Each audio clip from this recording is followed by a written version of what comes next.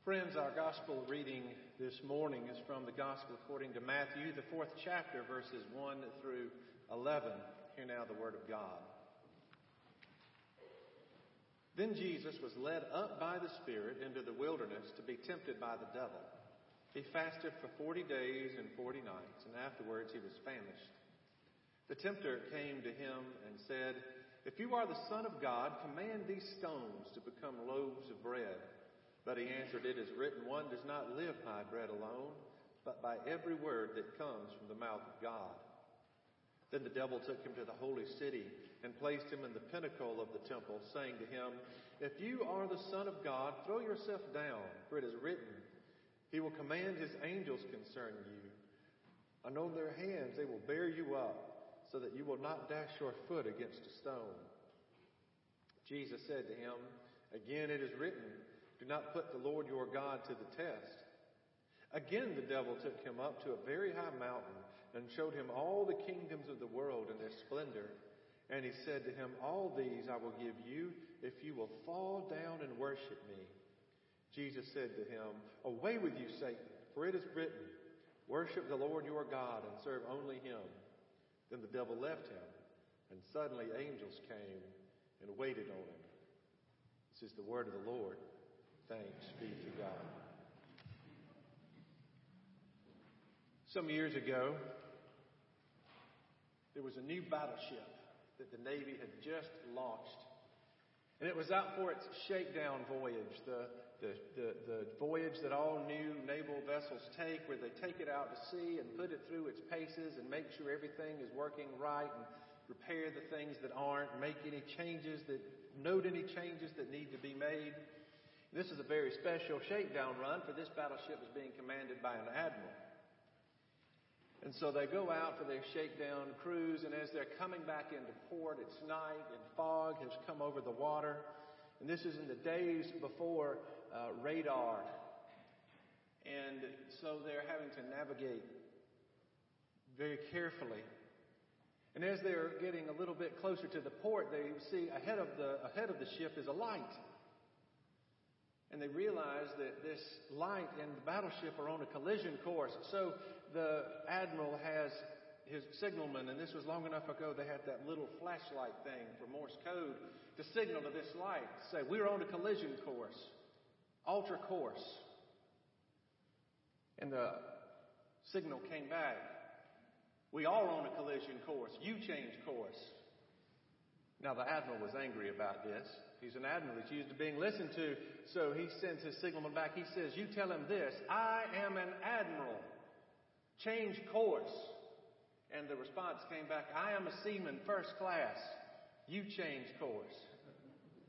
Now the admiral's really mad. He says, "You send back this, I am a battleship.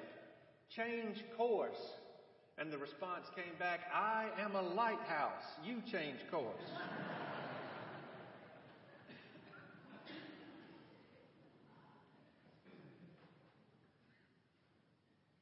Friends, Lent comes around every year to offer us a course correction. I don't know that that's a real story. I don't think it is, but I wish it was. But in the story, if the battleship didn't change course, it was headed for disaster. It was heading for rocks or who knows what, but it was heading for disaster. It had to change course if it were going to be okay. And every year, these 40 days of Lent come around to offer us the opportunity for a spiritual course correction. A radical reorientation, if you will, that it offers us an opportunity to look inward and reflect and to see where we may be falling short and where we might need to change course if need be. These verses that I read from Matthew's gospel sort of show us the blueprint for what Lent is for we Christians. Lent is 40 days, a season of 40 days of preparation for the Feast of Easter. And it reflects these 40 days that we see in Matthew's gospel where Jesus goes off into the wilderness. To set these verses in their larger context, Jesus has just been baptized by his cousin John. And so this new phase of his ministry has just started. Jesus was For the first 30 or so years of his life, he was the Son of God. He was God made flesh. But it was not public knowledge. He was just a carpenter in Nazareth, living an ordinary life. Until he goes out to be baptized by John in the verses preceding these I read. And after his baptism, the voice of God announces from heaven, "This is my Son, the beloved. With him I am well pleased." And that's the hinge point for Jesus' earthly ministry, because after that he begins his public ministry of preaching and teaching and healing, of traveling around, a ministry that would end at the cross and the empty tomb. But between the baptism and the start of his public ministry, he goes off into the wilderness for 40 days to prepare. He spends that 40 days in prayer, in fasting, so that before he begins this universe-changing task, he goes off to prepare himself spiritually through prayer and fasting. And that sort of mirrors what we do during this season of Lent. 40 days of prayer and of fasting, 40 days of preparation to prepare us for whatever it is God has for us to do. And we see Jesus at the end of that 40 days, when he's at his most vulnerable spiritually, the devil tempts him and tries to tempt him away to what God has called him to do and what Jesus knows is his mission to do. Yet the temptation is there, and the temptation is real. And to me, what's so instructive in these verses is that, yes, Jesus stayed true to who God called him to be and to what God called him to be. But I believe that he was able to do that because of an intentional period of preparation, of prayer, of fasting, so that when temptation came, he was able to deal with it. He was able to recognize truth from falsehood and walk in God's way. He was able to maintain his focus.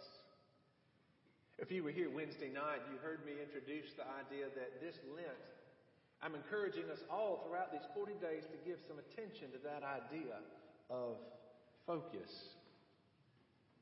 About how are we or aren't we focused on our relationship with God? How are we or aren't we living into our role as disciples of Jesus Christ? That is, people who follow Jesus and learn from Jesus. For some of us, focus might mean a reorientation, a turning of our attention from one thing to God. One of the analogies I've heard applied to Lent is that Lent is sort of a spiritual boot camp. Now, maybe you're probably familiar with the idea in a military sense, and we talk about boot camp. It's where you go off to stop being what you were to become something else. It's a reorientation of your life from being a civilian to being in the armed forces.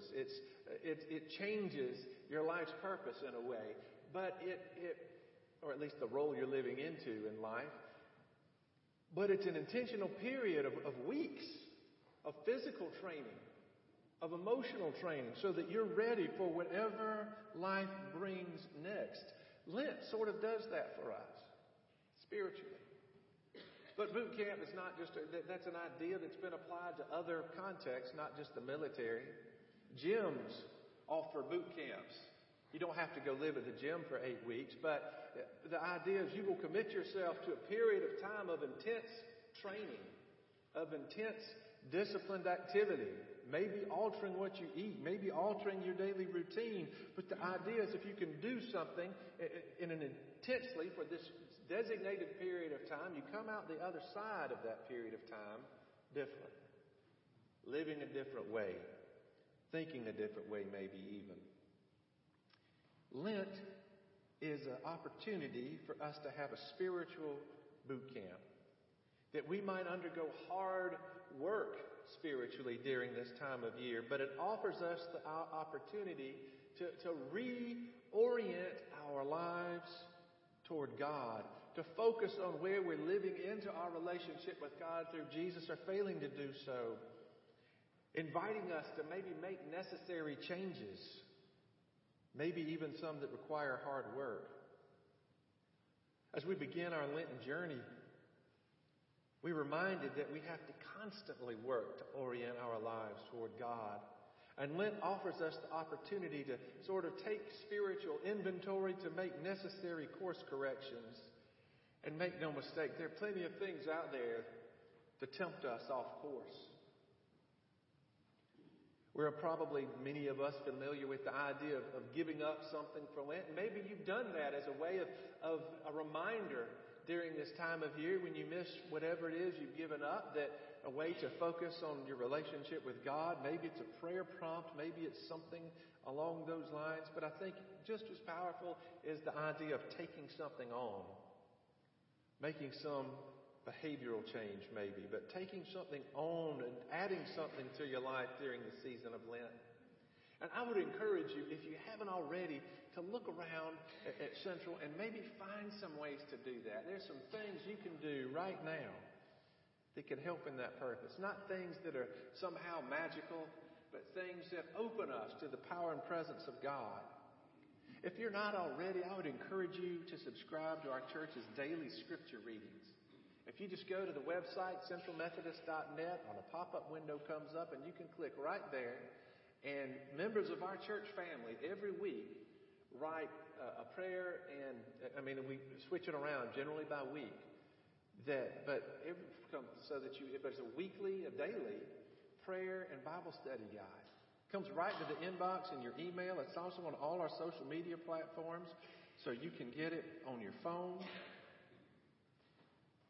But of just a way to add some prayer and Bible reading intentionally to your life, especially if you don't already have that as part of your daily routine, maybe add that. I know that not everybody can get away in the middle of the day, but we have these Wednesday services at 12:30 every Wednesday during Lent, where we will have a wonderful concert this week and the weeks after, a series of guest preachers that we're bringing in. We have our ongoing Thursday services at 12:15, where we gather for prayer and Holy Communion. Maybe you're not involved in a Sunday school class or small group or Bible study group, and that's something you could add. Maybe you might want to find one of our very many mission opportunities that you can participate in. I would encourage you, I know you all read the bulletin every week feverishly when you arrive, but do read that and maybe find some ways to connect. Any of us wearing white robes up here, or any of the rest of us who are anybody, I think, that's involved in any level of ministry at Central, would love to talk to you about and help you find ways that you can connect if you're feeling called to maybe connect and serve at a deeper level. Lent offers us the opportunity to find those things. And they are so important, not just because they help us draw closer to God, but because they help us be spiritually ready for when temptation comes. Because we are daily tempted by sin. We are distracted so often from the things that keep us focused on God, so that we do become disoriented, and those things can help us find ways to make sure we are oriented toward God. In Lent, we are called to turn our back on those things that keep us from relationship with God, to make changes where necessary, and to refocus on our life as disciples of Jesus Christ. Will you pray with me? Almighty God, as we continue in our Lenten journey, we pray that you inspire us to open ourselves to your power and your presence. Oh Lord, as we continue in this season of Lent, open our eyes and our hearts to ways we can follow you and serve you. Help us, oh God, to focus on you, on our role as your disciples, as followers and learners from Jesus Christ. Help us to do those things, oh Lord, that open us to that grace that you offer. Lord, now as we prepare to come to the table of Holy Communion, we pray that you open us to your presence here, that we would, oh Lord, feel your presence, and that through the grace of this holy meal, you would equip us to do your work in the world. Lord, we ask it all in the name of Christ our Lord. Amen.